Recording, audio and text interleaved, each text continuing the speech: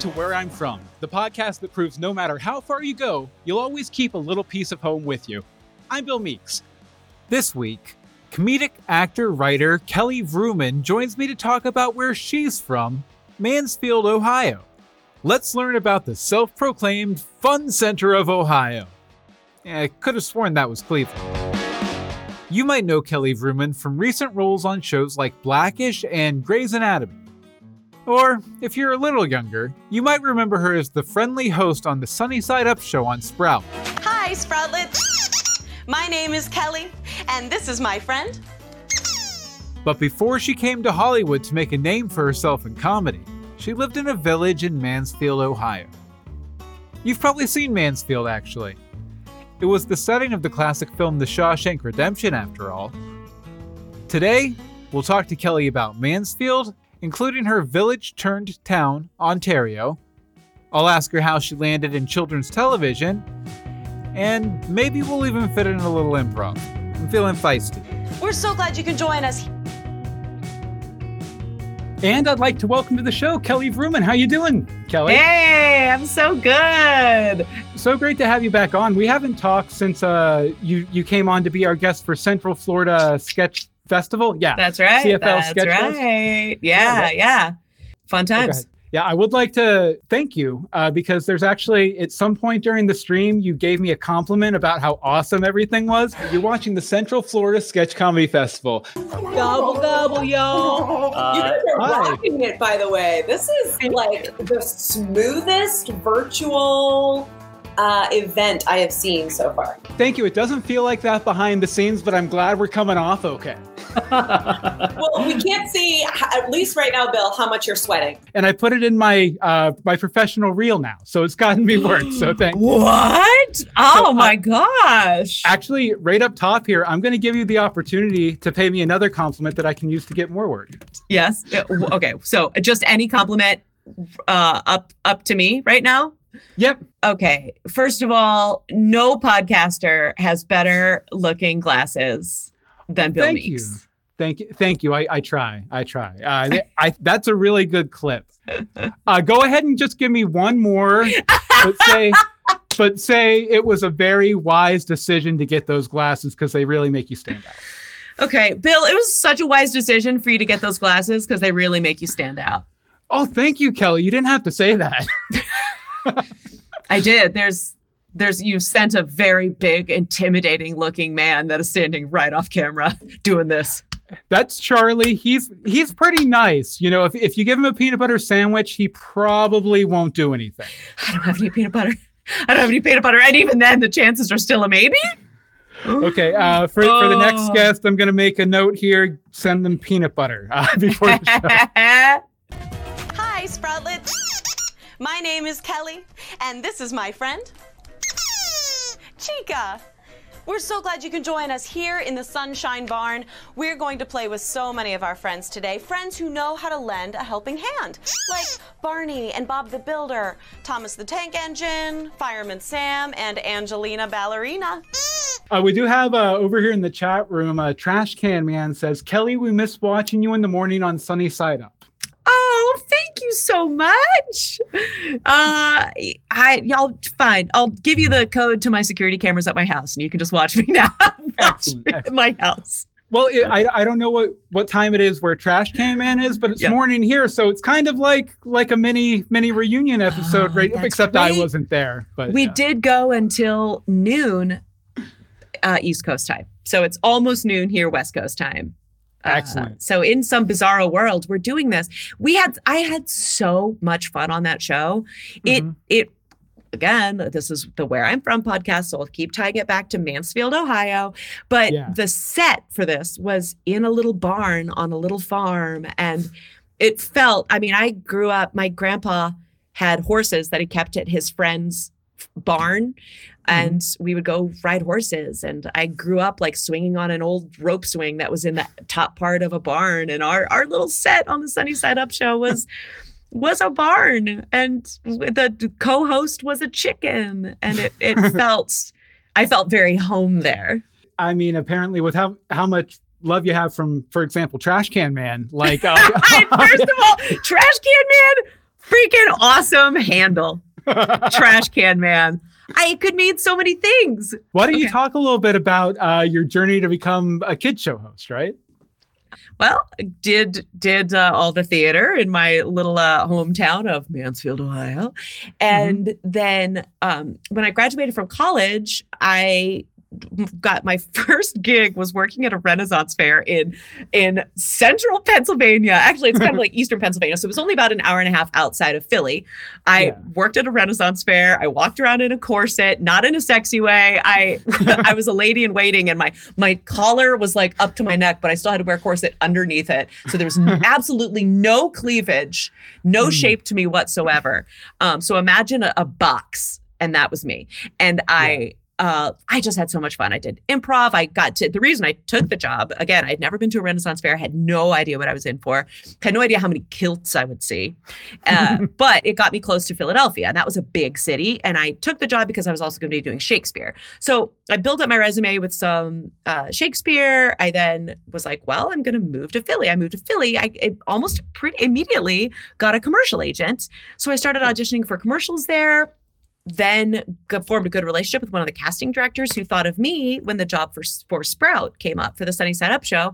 And they were casting all over the country. They were looking in Chicago, New York, Orlando, and Philly. And so I guess all over the East, Central and East, nowhere West. We don't care about you. Get out of here. They have unions out there. We can't afford people. Can't afford that. It was definitely a non-union gig.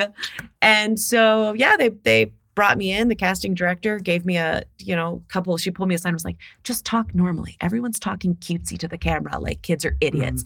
Just talk like you're talking to a friend. I was like, got it. So I did. I went in, my belt fell off during the audition for some reason. It just like stretched and fell off because I got it at a thrift store and it was old. And I ran with it and joked about it. We've been talking about improv.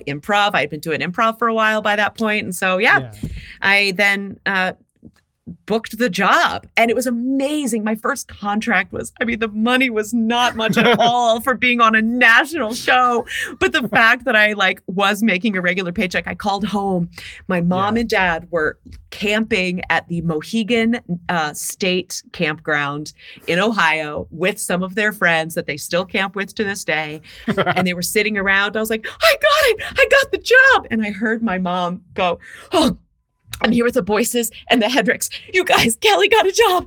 She's going to make it. Like, mom, until I booked a job that was going to give me a regular paycheck, I did not know that my mom, who was born and raised in Mansfield, Ohio, she had been shoving down her fear that I was going to be homeless or end up a drug addict or end up doing porn or whatever in my mom's mind was going to be where I was going to end up as an actor, they had no idea of the entertainment industry at all.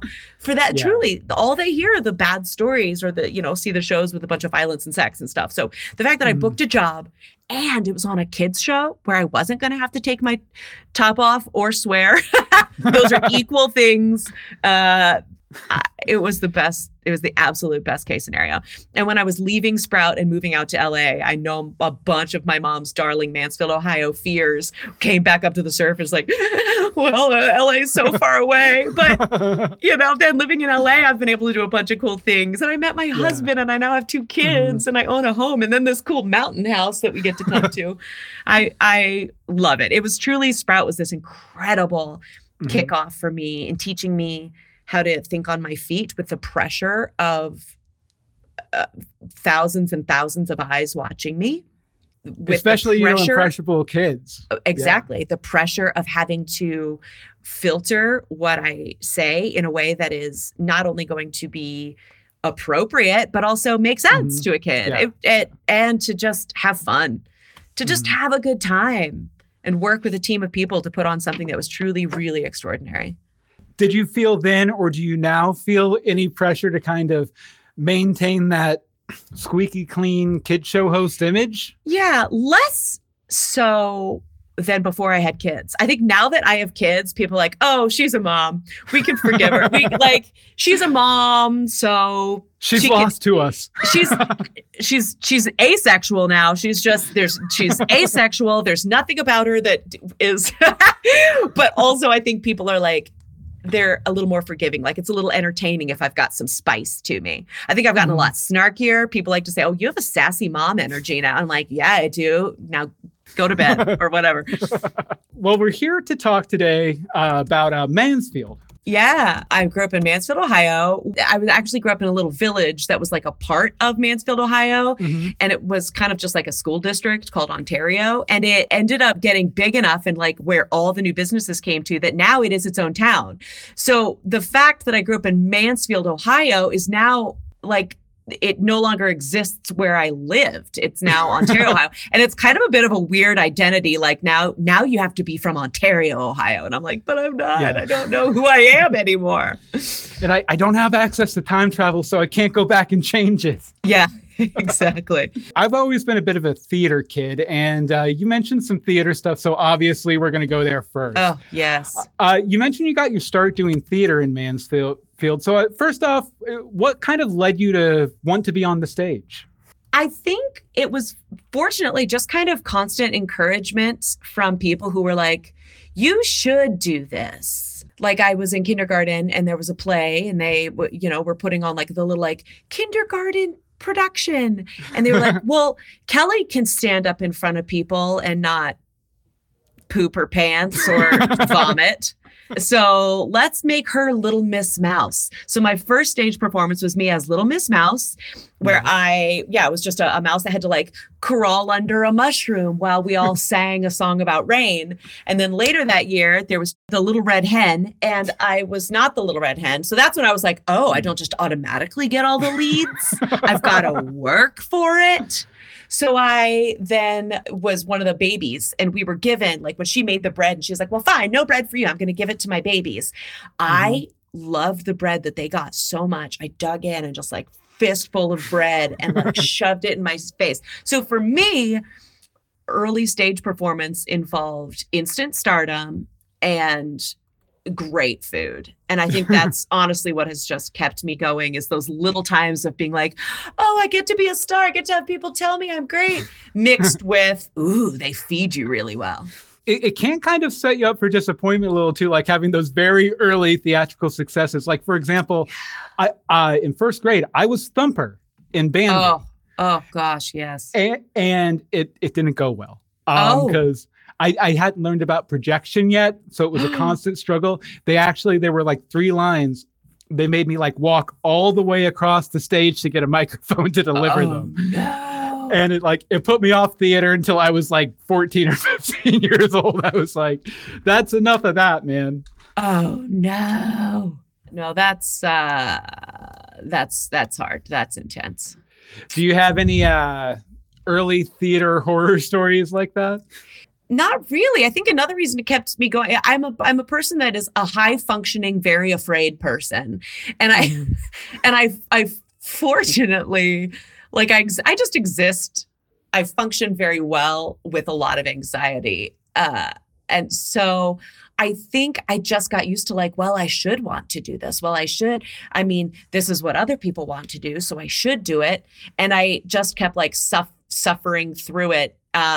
Fortunately, without a ton of bad stuff happening that would have just made me stop and become, a lawyer or a doctor. I don't know why I'm like, or become one of those stupid professions, those ones that dummies become, a lawyer or a doctor. Dumb doctors. Who needs them, right? So in Mansfield, was theater sort of a big thing, or was it more of like your friends and your parents would come and that was about it? No, it was actually a big thing. So in the little town of Mansfield, there is a big, beautiful theater, which is it's like the most central, big, gorgeous theater in Ohio. And so that's where they would always hold the Miss Ohio pageant. And there would be like basically anything big that came through central Ohio would go to the Mansfield Renaissance Theater.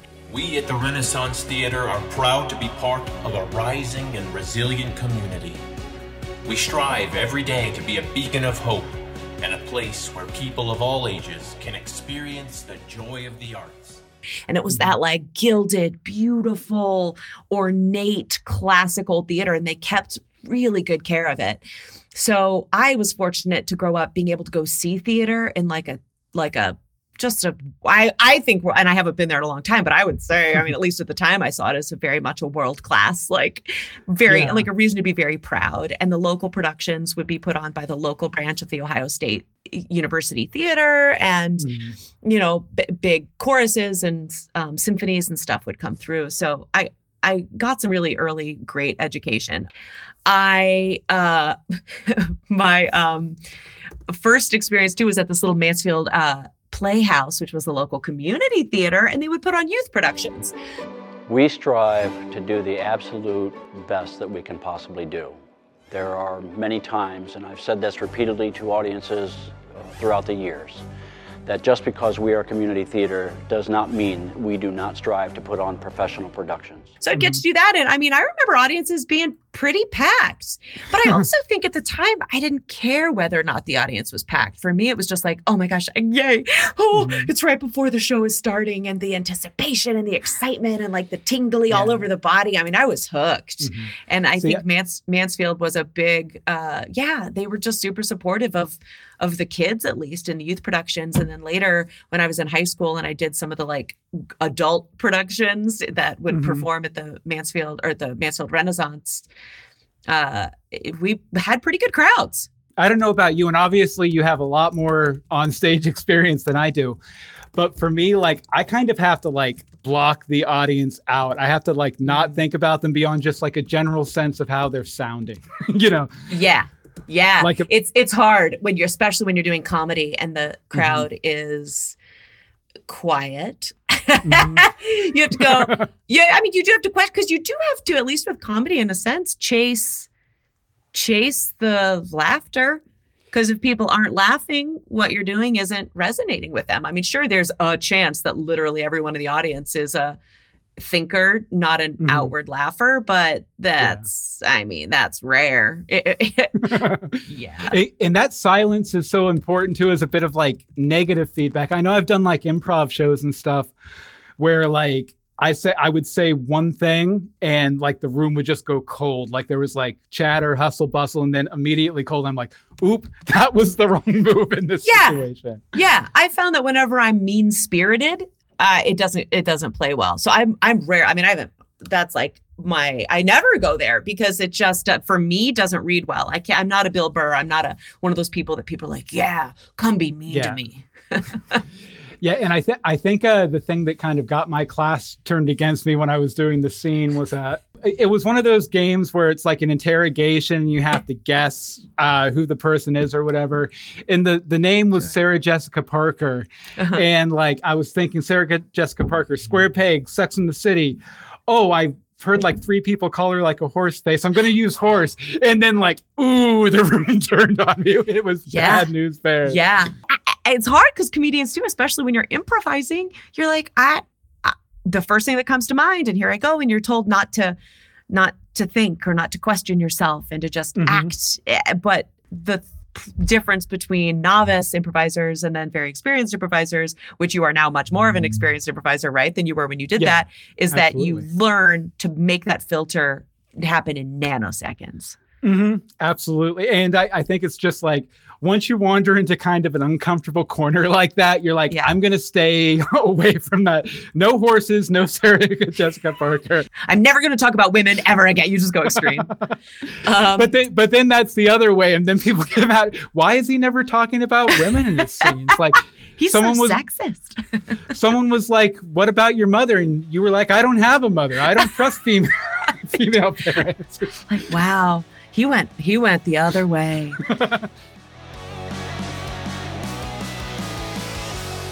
The other cool thing about being from Mansfield is that at one point when I was little, it's a little city surrounded by farmland and Amish country and apple pie and baseball.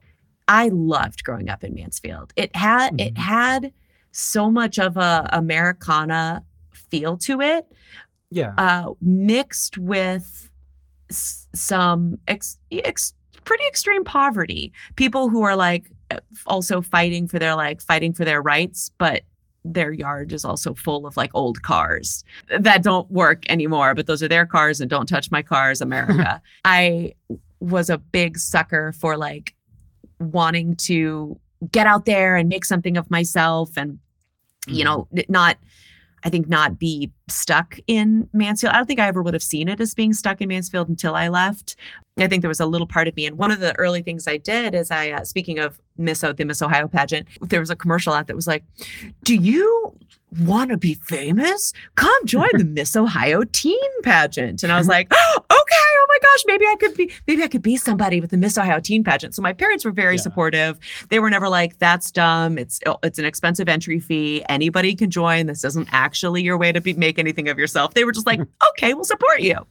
So I paid $30 or whatever. Maybe I think it was like $130, which for us in the 90s was a lot of money. And I joined the Miss Ohio teen pageant where I wore the dress that I just wore for a school dance, although we didn't have dance because I went to Mansfield Christian High School and elementary school and junior high. And so there was no dancing ever. So it was a school stand across the room and stare at the other half of the It was a come, have dinner or snacks and stare at each other across the room. Yeah, exactly. Yeah. But they did have dinner and snacks and decorations. You could take pictures. There was lots of pictures to be taken together. And so, I joined the Miss Ohio teen pageant and honestly, it was a lot of girls because anybody could join, anybody could participate. You just had to pay the fee and buy a dress or whatever. I won best speech, mostly written by my mom. I won best interview. That pretends well for what we're doing today. Go ahead. Oh, gosh. Yeah. Except for now I'm just saying all the time because I'm a new mom and I'm so tired. I have 2 kids that are both 2 and under. And I'm just like, I don't sleep. So I say a lot right now. Yeah. But the Miss Ohio teen pageant. Yeah. I did end up in the top 20.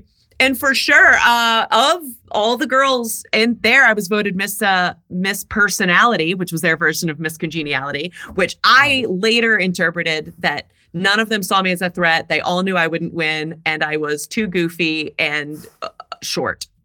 Everyone that was there in the top 20, other than me, was like statuesque. And one of them went on to become Miss Ohio later, Natalie Whitwer. And you will get your revenge eventually. Yeah, I'm going to take her down. Ever since then, my life has been wanting to take her down. Not at all. You could just see the hate in your eyes. It's fine. I have so much hate for people that succeed.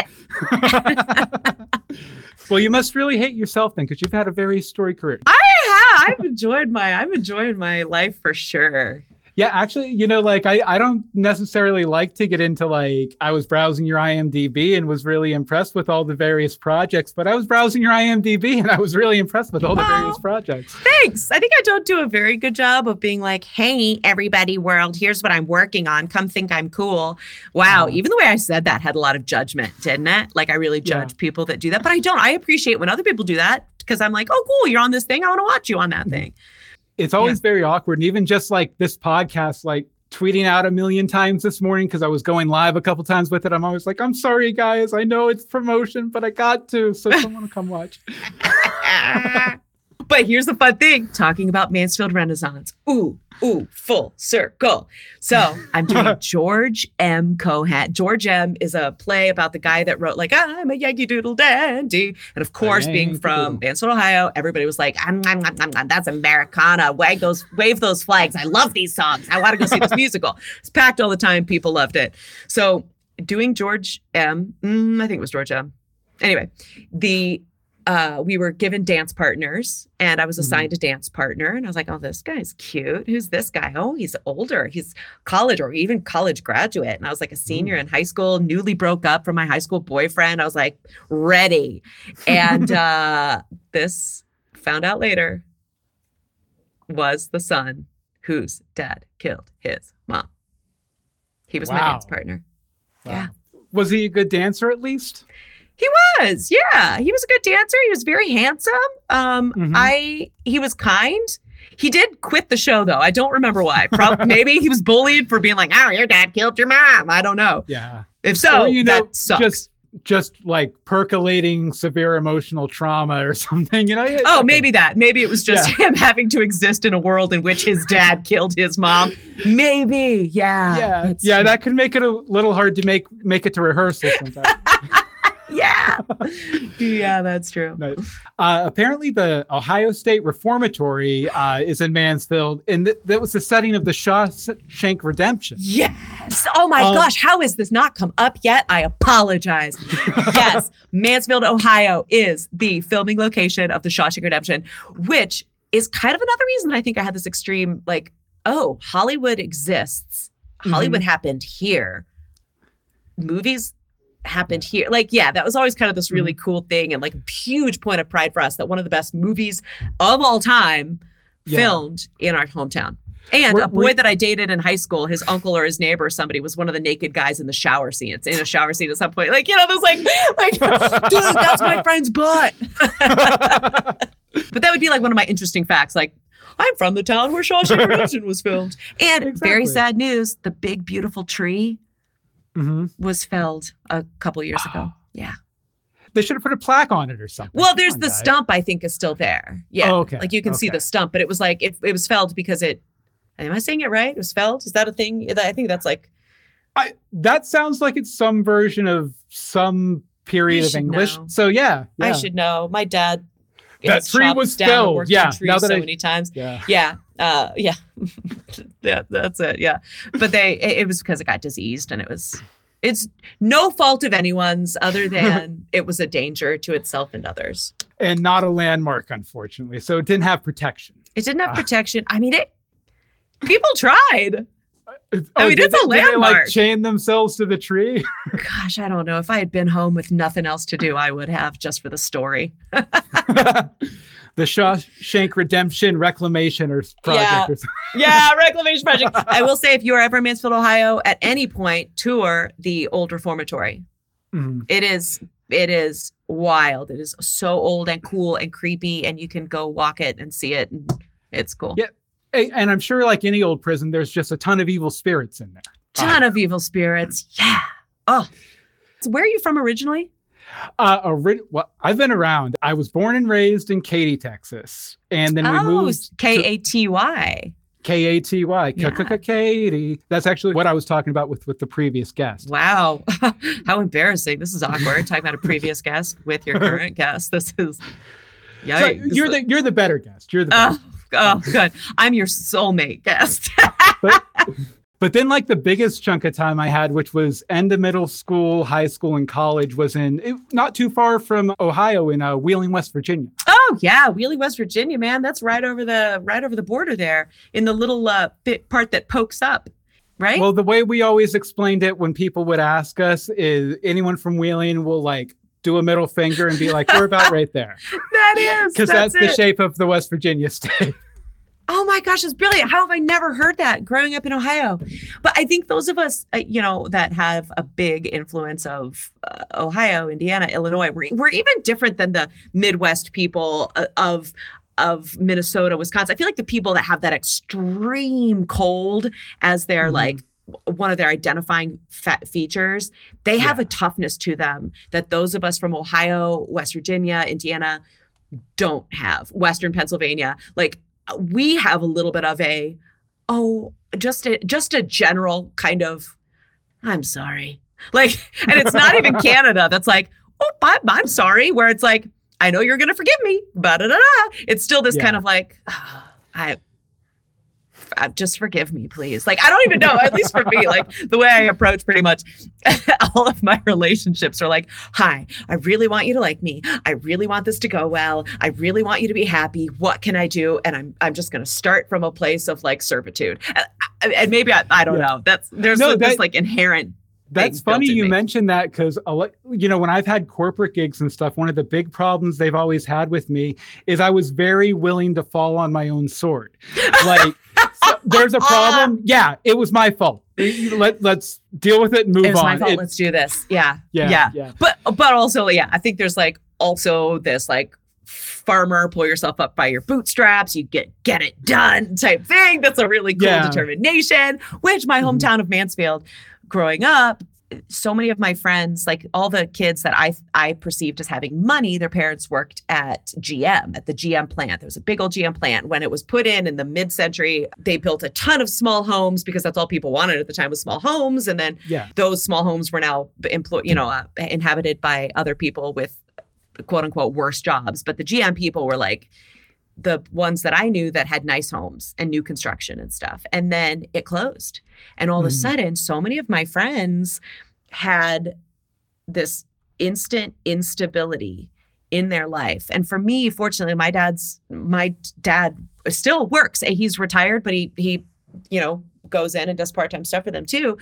His place never closed. And I had this incredible gift as a child of having my parents have stable work. I mean, when that happened, though, it definitely showed me that life is not guaranteed. Stability is not guaranteed. You could go from being a person on top to being a person that doesn't know where their next paycheck is coming from. And that was hard, but I think an incredibly valuable life lesson.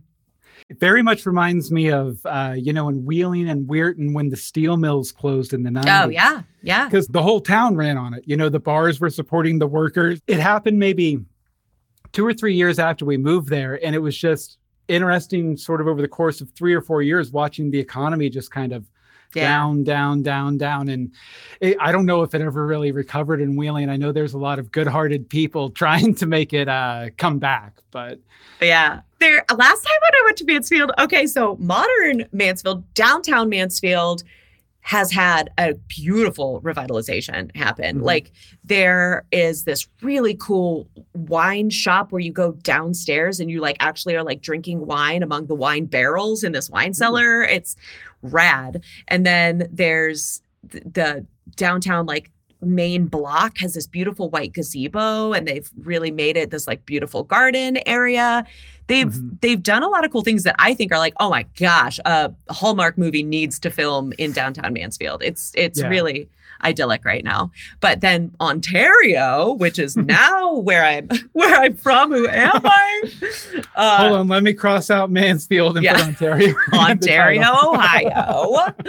That's where the mall was, and then it built out to be that's where the Walmart came, and the Target and the Meijer and the Sam's Club all came to Ontario, and so that then became where all the restaurants and the Applebee's and when I got married, my husband and I got married in the middle of the woods in Asheville, South Carolina, with just our parents who had never met before and our siblings and their spouses. No nieces, nephews, there were a couple aunts that we would have liked to have been there. It was just so super, super small and super immediate. But we then did a local Mansfield, Ohio wedding for all of the people. My husband grew up in Indiana. He's from Oregon, but grew up in Indiana.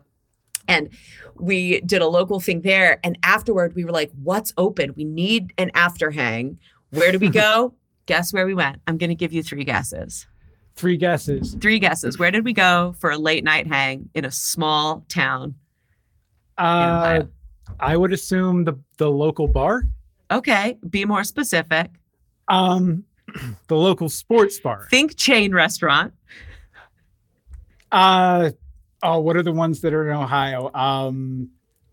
Think chain restaurant that is everywhere. At Applebee's? Yes! I got it. You got it on the third guess. Freaking Applebee's is where we had our after party. And I will tell you, my friends that came from out of town, that came from Philadelphia or LA, were digging the jam of the Ontario, Ohio Applebee's. I mean, there's something about it that you were just I cannot believe I am in absolute formal attire, chilling at 1 a.m., shoving apps in my face, drinking giant 28-ounce tubs of margarita and just loving my life. And we just took over. I mean, everybody was loving it. Some game from who knows what year is on all the screens. Gosh, it was awesome. Yeah, well, that's the kind of the interesting thing about Applebee's is when someone suggests Applebee's, you're Applebee's, okay. But once you're there and you've had a couple drinks in you, it's okay, this is my Applebee's. This is my place. You own it. It is your place. It is truly the Cheers It is the universal cheers of I think Midwest America, definitely of Ohio, any city in Ohio. Drinks are priced to overindulge, definitely. Absolutely, they are. They are there to serve the college student, the sports lover, the recent divorcee. I mean, they are. Applebee's is there for you. Yeah. They give you enough well drinks that the appetizers seem really, really tasty, and then it's just like that's how they make their money. Yeah, but if you honestly, I would beg to differ that the appetizers are really tasty. They are packed full of whatever junk and trash our bodies are not supposed to have, but just crave. And I'm sure will hurt us evolutionarily going forward. And then it's like a cycle, because like you have like the fat and the salt, and then that makes you really thirsty. So you grab the drink and then you're like, oh, I'm hungry again. And then you eat, and vicious cycle. Honestly, I don't know how we ever leave Applebee's. Now that you're saying this, it is a pit of, what is it when it's called? A vortex. It's a vortex. This episode is called Kelly Vrooman and the Applebee's Vortex. Excellent. I'm going to write that down right here. We have our first game here, Kelly. Ooh! It's a game. It's fun. Okay. So this game, I just came up with it a couple weeks ago. It's gone pretty well the few times I've done it. It's called Wheel of Anecdotes.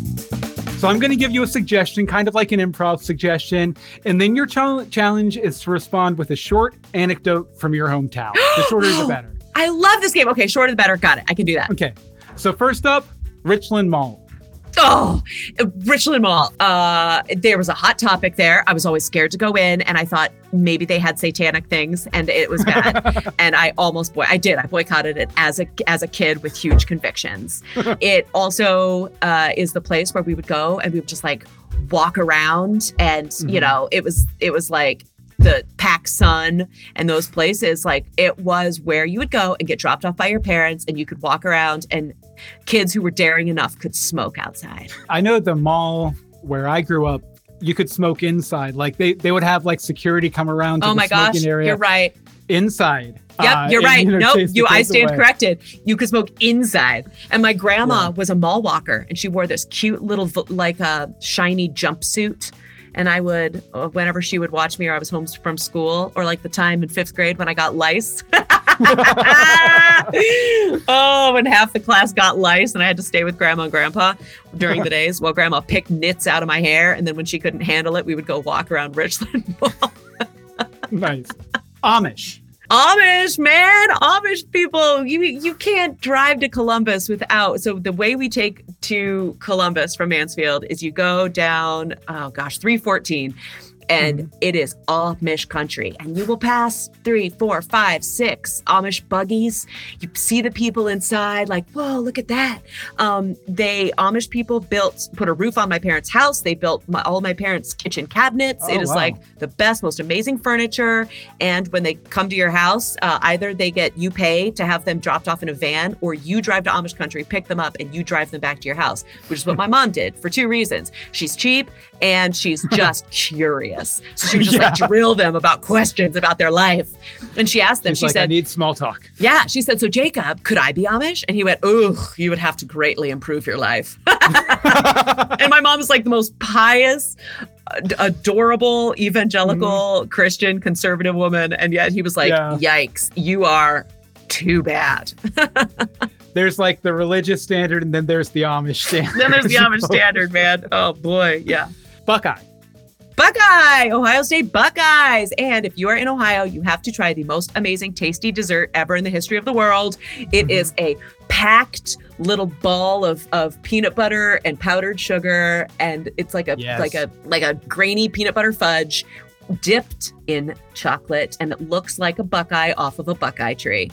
It's diabetes in your hands. Oh my gosh, they're so good. They are like, the problem with those is you really can't have just one. If there's 5 of them that's sitting there, you're not walking away until all 5 are gone. And if it is truly an Ohio smorgasbord, somebody will bring them in an egg carton, so they stay separated. So it's like a freaking plastic egg carton or like crappy egg carton, styrofoam with those inside. It has to be styrofoam because then the chocolate doesn't stick to it. And you open it up. Is it eggs? No, it's freaking diabetes. Diabetes in a box. So good. Blizzard. Oh my gosh, my 10th birthday. There was a blizzard. I was new to the school, had a whole bunch of new friends. Our house, again, small, not decorated very nice, but my aunt lived across the street from us and they had a very pretty house. She worked for Sprint, the local Sprint. She had money. So we were having my birthday party at her house. Snowstorm, blizzard, ice storm hits. And ice would form around the trees to be like, half an inch to an inch on top of every little like twig. And so only a few kids were able to come. And I remember my mom calling people, being like, hi, are you still able to come? Are you still able to come? And one mom was putting people on speakerphone so I could hear their voices if they couldn't come. And one of them, Megan's mom, said, excuse me, do you think I'm going to come? Can you please look outside? What do you see? And mom was like, ice. She was like, yeah, so I'm not coming, and hung up. And I sobbed. Oh, wow. Yeah. First time I heard that adults could be assholes. Little did you know that all of them are all assholes the time. Like 40% of the time. All the time, adults are assholes. Beer. Grew up, dry family. Never had beer until I was 21. I did have beer spilled on me once when I was at a Cleveland Indians game when they were the Cleveland Indians. R.I.P. Glad it's changed. Very proud of you, Cleveland. Way to go. And smelling that beer, my response was, ugh, this smells terrible. I'm never going to drink beer. I love beer now, guys. I have to go gluten-free, but I love gluten-free beer very, very much. So that's a good lesson for all the kids out there. If you don't like beer at first, just keep trying it. Just keep trying it. Yeah. Come on, kids. Okay, and last but not least, and this might hit, it might not, Cedar Point. Oh my gosh, Cedar Point hit so hard. Okay, Excellent. Picture this. It's 1999, maybe around there. It felt like it to me. There's a new roller coaster being built called the Millennium Force. Millennium Force, yeah. Yes. Not Millennium Falcon or whatever, Millennium Force. It is the tallest, fastest roller coaster in the world at the time. The day it opens, I freaking love roller coasters. In my mind, I was like, God, all I want in heaven is roller coasters. There have to be roller coasters in heaven because heaven's perfect. Roller coasters, it wouldn't be perfect without roller coasters. That's how much I love roller coasters, okay? Growing up. So I was like, I am going to be there when it opens. I'm waiting there. They open up the gates and it is a stampede because other people love roller coasters as much as I do, come to find out. Whatever. I'm maybe the number one fan. Now, not anymore. Like I'm like motion sickness, can't handle it. I'm like, really? I'm getting to be middle aged. I'm like, they take off, they open the door, and it was like a run and gun. Get there, because at Cedar Point, for a good ride, man, you can wait 3-4 hours, especially when it's like new. We are racing. I'm wearing flip-flops like an idiot, because who wears flip-flops to ride roller coasters? But whatever. I lose a flip-flop. I don't care. I don't turn around. I spend the rest of the day barefoot because I am running to the Millennium Force. Oh, on that pavement. Ooh. On that pavement. It is hot. I get there. I only have to wait half an hour because I'm one of the first people that wasn't an employee to ride the Millennium Force. You have permanent scarring on the bottom of your feet, but you were there first. That's important. Yeah, I have terrible scars from Ohio blacktop, from grainy Ohio blacktop. Wheel of Anecdotes. All right. Well, Kelly, I'd like to congratulate you. You have won the game. Your prize is you get to talk to me a little more. Oh my gosh, I feel so excited. Thank you. Thank you, Trash Man Guy. And Trash Can Man. Trash Can Man. Trash Can Man. Trash Man Guy. I knew it was 3 words. There is some fine print on that. Before we talk more, I have to play an ad real quick. Are you okay with that? Oh yeah, go for it. Okay, cool. Is it for Cedar Point? It is not for. I'm trying to book them. If you know anyone, let me know. So rad. All right. A quick ad from a Stream Studio, our sponsor, and we'll be right back.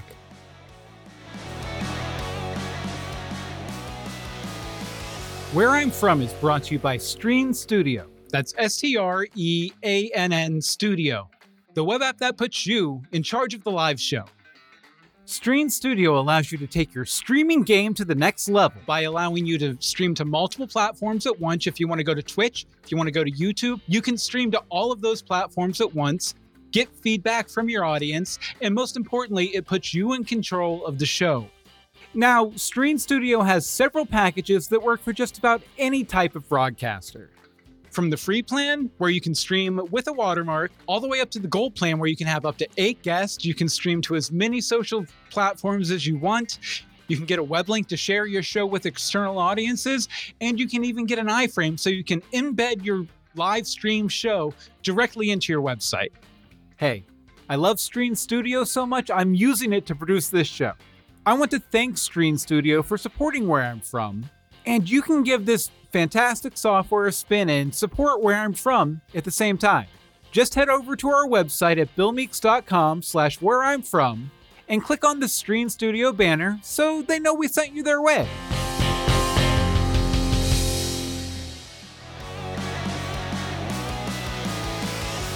And we're back. I want to thank Stream Studio for sponsoring our podcast. Go check them out.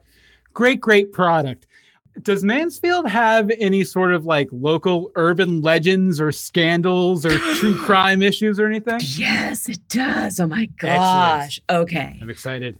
Mansfield, Ohio. It was such a hot summer day. We didn't have air conditioning in our little ranch style home yet on our 2.5 acres. And so we're all laying in mom and dad's room because they had a big box fan. And we're watching on our TV. Again, was not raised with much money. So everything was pretty low. And we're watching on TV and the antenna is going just so we can get reception of the local channel. And I see this little boy take what I came to learn later is a witness stand. And he stands up and says, "I believe my father killed my mother." So this scandal was this doctor had his wife had gone missing. Come to find out, as the police are investigating, he had a mistress, and the mistress and he had taken off, and they had like a vacation home in Pennsylvania. I may be getting some of these facts wrong, but this is what I remember. Yeah. Turns out in his home, which you can still drive by the home and go, that's where the Dr. Boyle, that's Dr. Boyle's house. Turns out his wife, he had killed her, buried her in the basement. Ooh. He had gotten a jackhammer. This is how they tracked him down, is he had rented a jackhammer, traced it back to the house. There was newly poured cement underneath a rug, underneath a bookshelf or bookcase, and he had buried her there. And the little boy was if I remember correctly, in the house, heard the scream, didn't know where his mom was. His dad was always a very be a man boy. And this boy was like a sensitive little boy and was very close to his mom, not close to his father. And at 10 years old or however old he was, incredibly articulate, incredibly smart, gets up and has to testify against his own father. A documentary came out that this kid helped. I mean, now he's an adult, like in his 40s, probably, basically doing a documentary now as an adult. His father kept writing him letters and finally was like, okay, I'm going to go see my dad. And it's a fascinating documentary for someone from Mansfield. I think it would be a good documentary for anybody because you're with the trauma of a kid who has, through therapy. I mean, he's done therapy for years and years and years. He wants to live a good life. He himself has not become an abuser and a psycho like his dad, as a complete narcissistic psycho. For me, that was my onset into loving true crime. Because it's like there's a kid having to testify against his own dad, and he's doing it with no remorse and shame, knowing he's putting his dad in prison for life because he knows his dad killed his mom. Like, that's crazy. Super dramatic situation because, like, you have the two people you trust and count on most in the world. Yeah. One of them's gone and the other one did it. And now you have to, like, stand against that. Oh, man. It's like, that's a quagmire. It is it is a moral quagmire. I think for the kid, it was less of a quagmire than we think because his dad was a butthead. His dad was a jerk and he knew it. And now this person that he loved, his precious mother, is gone. Oh, man. Dark. Plus, and that did also incite for me a deep fear of losing my parents. Well, I think that's a healthy fear to have. That's okay. That's emotionally okay. Like for my entire childhood, could never say goodbye to my parents because I was convinced they were going to die in a car accident or they were going to be dead. They were just, every time I said goodbye, I was like, and I'll never see you again. Well, at least that oh no, this is bad to say. At least that way you'd eventually be prepared for it if it happened. I'm sorry. Yeah, I just said that. I know. You're horrible. Yeah, I know. So Sarah Jessica Parker horseface is what you just did. So no. Yeah, basically. I think teachers are so important to how we kind of grow up and turn out in everything. Were there any teachers in Mansfield that had a particular impact on you? My mom taught at the school that I went to. So I went to again, very, very conservative family, very conservative town, went to Christian schools from kindergarten all the way through college. Okay. So very, very sheltered. And my mom taught at my school, and I had her as a teacher in junior high. And my mom is very passionate, very animated. Students, for the most part, love her. And she had a couple students that hated her because she would expect a lot of them in her loving way. And especially if a kid didn't like somebody who was like very bubbly and very animated. That annoys people sometimes. I know I annoy some people for sure. I know for a fact. Some people have told me, ugh, you're too happy all the time. I'm like, I'm not. Come sit with me in sadness. I will meet you in the darkest of places and just freaking sit there with you. I can do that. That's part of what makes a comedian, right? You've had trauma. You can sit in that darkness. That's the second half of the show. We'll get there. Okay, great. Yeah. But I also enjoy living my life with, for the most part, focusing on the light and the fun and like looking for things that entertain me and entertain others. But my mom, there was this kid who was a bully. I will call him Jeff, which was his first name. Which was exactly his name. Which is exactly his name. I won't tell you his last name because I don't remember it. But Jeff, these are the facts, pushed me. And he pushed me because he actually said to another kid, like, watch this. I bet Mrs. Vrooman won't give Kelly detention. He came up, shoved me, and I pushed him back. So mom gave us both detentions. So I got a detention from my mother. Did that feel at all like a betrayal, or were you like, oh, I probably kind of deserved it? I felt hurt. For sure I felt hurt because also as a teenager, I was not close to my mom. I was really one of those people that was like, I need to differentiate myself from my mom. I am my own person. And mom and I were we did not get along at all. Mm-hmm. And so I think I felt this betrayal that I couldn't articulate. But years later, now my mom and I are very close, incredibly close. And she did it. She gave me a detention. She knew I did not start it. She knew it was Jeff's fault, but she knew that if she did not give me a detention, I was going to be bullied worse. Yeah, it's like the appearance of impropriety kind of thing. Like, oh yeah, she didn't get detention because her mom's the teacher. Exactly. Yeah. Which I would have not gotten detention because I was shoved hard and just pushed back. Well, I don't know. Maybe I would have given me a detention. Like, it's like the second blow is the one that starts the cycle. Yeah. One maybe both people could walk away from. Yeah, exactly. Yeah. It takes someone to not push back. In the contact we had before the show today, and even already in the show today, your grandfather's come up a couple times. Why don't you tell us a little bit about your grandfather and, kind of what he meant to you growing up? It's interesting because my grandfather grew up in Mansfield, grew up very poor, grew up during the Depression. He was born in 1926. He grew up in downtown. Like I can point to the corner where his house stood, and now it's a parking lot, and has been for years and years, even before he died. He died in 2012. But he was just this force of being so smart. He could take apart anything mechanical and put it back together, and he just would for fun. He would sit on his back patio and he would just do that while watching birds. But he was also this incredible storyteller and a people person. He was an extrovert, but had a lot of what I think the skills that I attribute to introverts of being like very sciencey and very mathy. I don't know if there's actually a connection there. There's probably not. But for me, I'm like, oh, smart people are alone. They like to be alone. They don't need me. They don't like me. Like, you're not 100% wrong. But my grandpa was an extrovert who also he was also just curious about life. And it's one of those very complicated, hard things as you are a kid. You're fascinated by this authority figure who does everything cool. He was interested in life. At one point, he bought a tape about how to learn how to Irish dance, and he was teaching himself how to Irish dance. But then to also realize he was racist. He was sexist. The things that he would say and do, it took us a long time, I think, as kids to get the confidence to say, Grandpa, don't say that. I'm not comfortable having you say that. Not only you can't say that, but don't say that around me. You can't say, oh, yes, I can, right? It's such a complicated thing. Yeah, people say, oh, well, his dad was more racist. I don't care. Yeah. And you do have to have at least a little bit of sympathy for the person on that side of it too, because it's those attitudes were normalized a lot. Yeah, right. When they were growing up and stuff. And, if someone told me today that if I have heart problems, I should eat red meat, I'd be like, no, experts have been telling me for years, people I trust have been telling me for years that red meat will make my heart worse.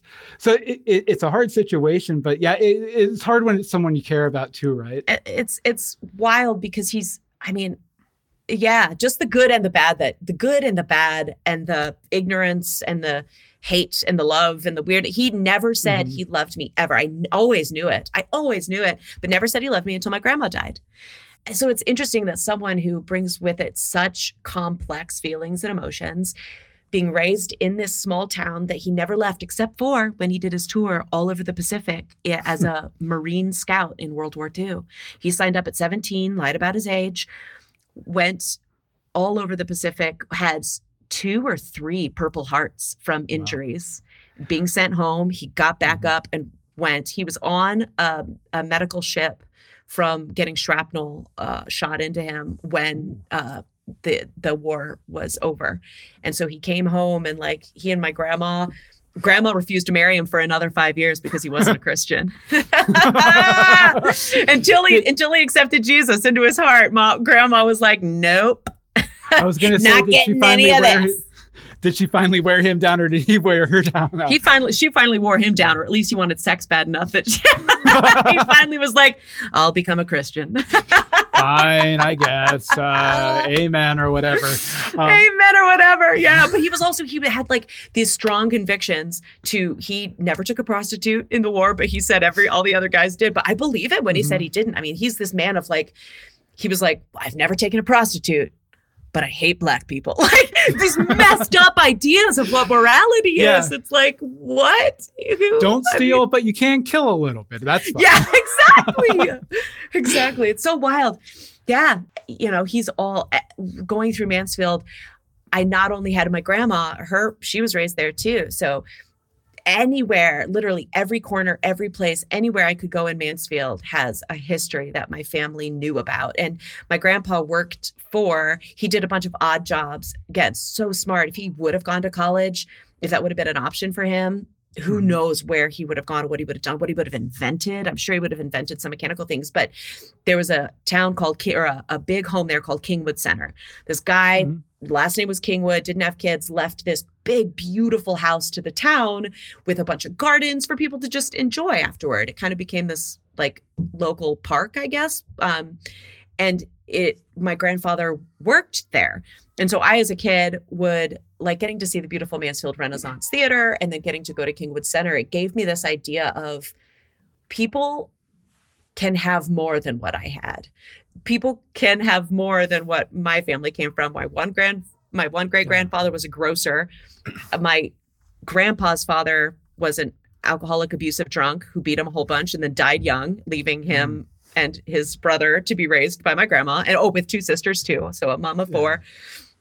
There's some belief within the family that my grandmother prostituted herself in order to survive. A bunch of men came in to her house, which either they were boarders, which wasn't uncommon, or they were, Borders. Yeah, borders with air quotes.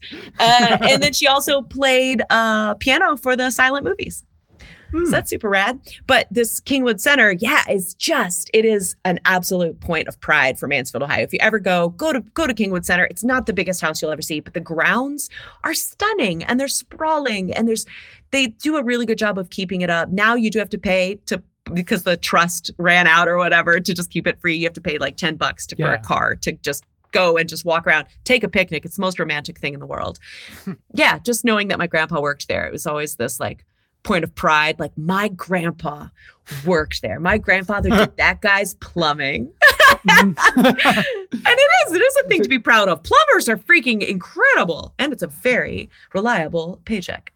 The thing I always used to tell people in Wheeling was that my grandfather helped build like the dams that were set up between the West Virginia and Ohio side. Wow. So I could be like, yeah, my grandfather helped. He put wood together because he was a carpenter or something. Yeah. But that's so cool. Bragging rights, local bragging rights. Local bragging rights. It makes me feel, well, they say you're not forgotten until your name is uttered for the last time, right? That's when you truly die. Yeah. So it's those stories of, the things you do in life. You don't have to be a famous, actor or whatever, famous anything. Yeah. If people, just the way we give to the world in whatever capacity we can. So, Kelly, what took you away from Mansfield? Well, first college. Second, acting, really. Mm-hmm. I wanted to do it. I didn't think I could because I grew up in a town where I didn't know anybody who had. Mm-hmm. I didn't know anybody who had made a life or a career from it. I grew up in a town that had a lot of scary stories about what happens to people when they move away. Mm-hmm. Especially to someplace like, I don't know, Los Angeles, Hollywood. Exactly. Yeah. But I fortunately kept getting stepping stone acting jobs that kept taking me to new places. I love going home, though. Going home for the holidays is rad. I cannot go to, but because my grandparents, I'm generationally from there, on my mom's side, that I can't, especially when I'm shopping with my mom, I cannot go to a grocery store or even a CVS or anything without seeing someone we know. My mom was a teacher at the public school and then at the private school when I went to the private school. So we also see all people who are her students or parents of students. It's a cool place to go. You got a lot of FaceTime in the community. So yeah, for sure. Does anyone ever bring up, the stuff you've done since you left when you come back? Like, are they like, oh yeah, my kid watches your show, or, I saw you on Grey's Anatomy or whatever. Yeah, for sure. And social media helps with that. I mean, people are able to like reach out and say things on those channels. But whenever I see anybody in public too, and also in like special events and stuff, when I was with Sprout, they would bring me in to do like autograph signings, and I've hosted the Ohio Cable Television awards a couple times and things as like a local. Definitely my hometown is very, very proud of me. I feel it, I've been in the paper a couple times when I do things. they like to put me in the paper. And it sounds like your community in general was pretty supportive of your ambition. So it's probably not a situation like, I showed you. You're just like genuinely glad for the affection. Right? Yes. Yeah. People weren't telling me not to do things. They were just saying, it'll be safer if you don't, They weren't saying we don't believe in you. Oh yeah, they are the whole town really, and like the church I grew up in. So many of those people were and are like there are some people that are just my parents' great friends that love me to this day and don't judge and just support the Hedricks, the Boyces, the Money Smiths. Yeah. Oh, the Krauses. I can't forget the Krauses. Krauses, if you listen to this, can't forget you. You seem to get back there pretty often. What has been the biggest change since you left? Cuteness. It is so much cuter that it went through those growing pains of like, yikes, it's only chain stuff. Everything's gross. And now there's this like, revival of wanting locally owned stuff and cute little shops. And I think it's great. There are some of those tried and true things that are fortunately have not closed that just stay amazing. There is a carousel in downtown Mansfield that is made with hand-carved horses and animals made in Mansfield, Ohio. There used to be, I don't know if there still is, a factory. By factory, I mean, it's people sitting there like whittling away to make these carousel horses. Wow. And my favorite little restaurant destination, it is a Coney dog place called Coney Island. Called Coney. So people are like, oh, I go to Coney Island. I'm like, I don't think of New York. I don't think of the iconic thing everyone thinks about. I think of this little tiny hot dog restaurant that has this 1950s feel to it in Mansfield. Yeah. Define for me real quick what the difference is between like a corn dog and a Coney dog. So a Coney dog is a hot dog that has like a chili sauce on top of it. Gotcha. It's like a chili sauce and onions. Thank you for the clarification. Anytime. I do have a whole nother game in my dock. Unfortunately, I have to leave in about 5 minutes to go pick up my kids from school. So I would love to thank you for joining me today, Kelly. I'm sorry we couldn't do improv together. It's an improv game too. I was really excited. But well, invite me back and I'll pretend I'm from someplace else. Well, I mean, you've been everywhere, man. Maybe I have. I can also talk about Philly. Philly's where I owned my first home. That's where I first had my adult life. You know what? I lived in Philly for about a year. So we could discuss Philly. Yes, I will. I seriously, as soon as we're done here, I'll email you back in the next month or two. We'll book an episode 2 with Philly. I love it. I love it.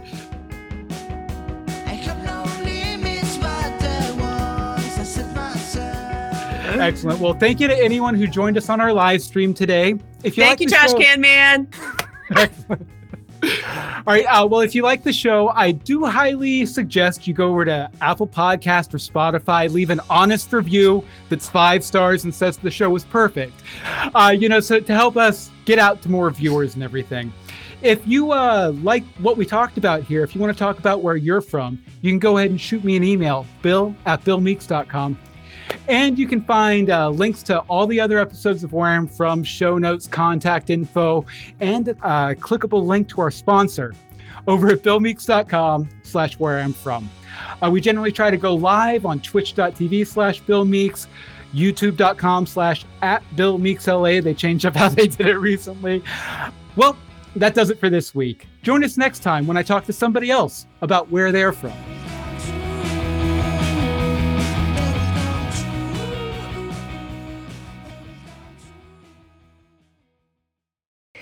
I was just able to see a little bit of the video. Hi, I'm Kelly, and this is my friend Chica.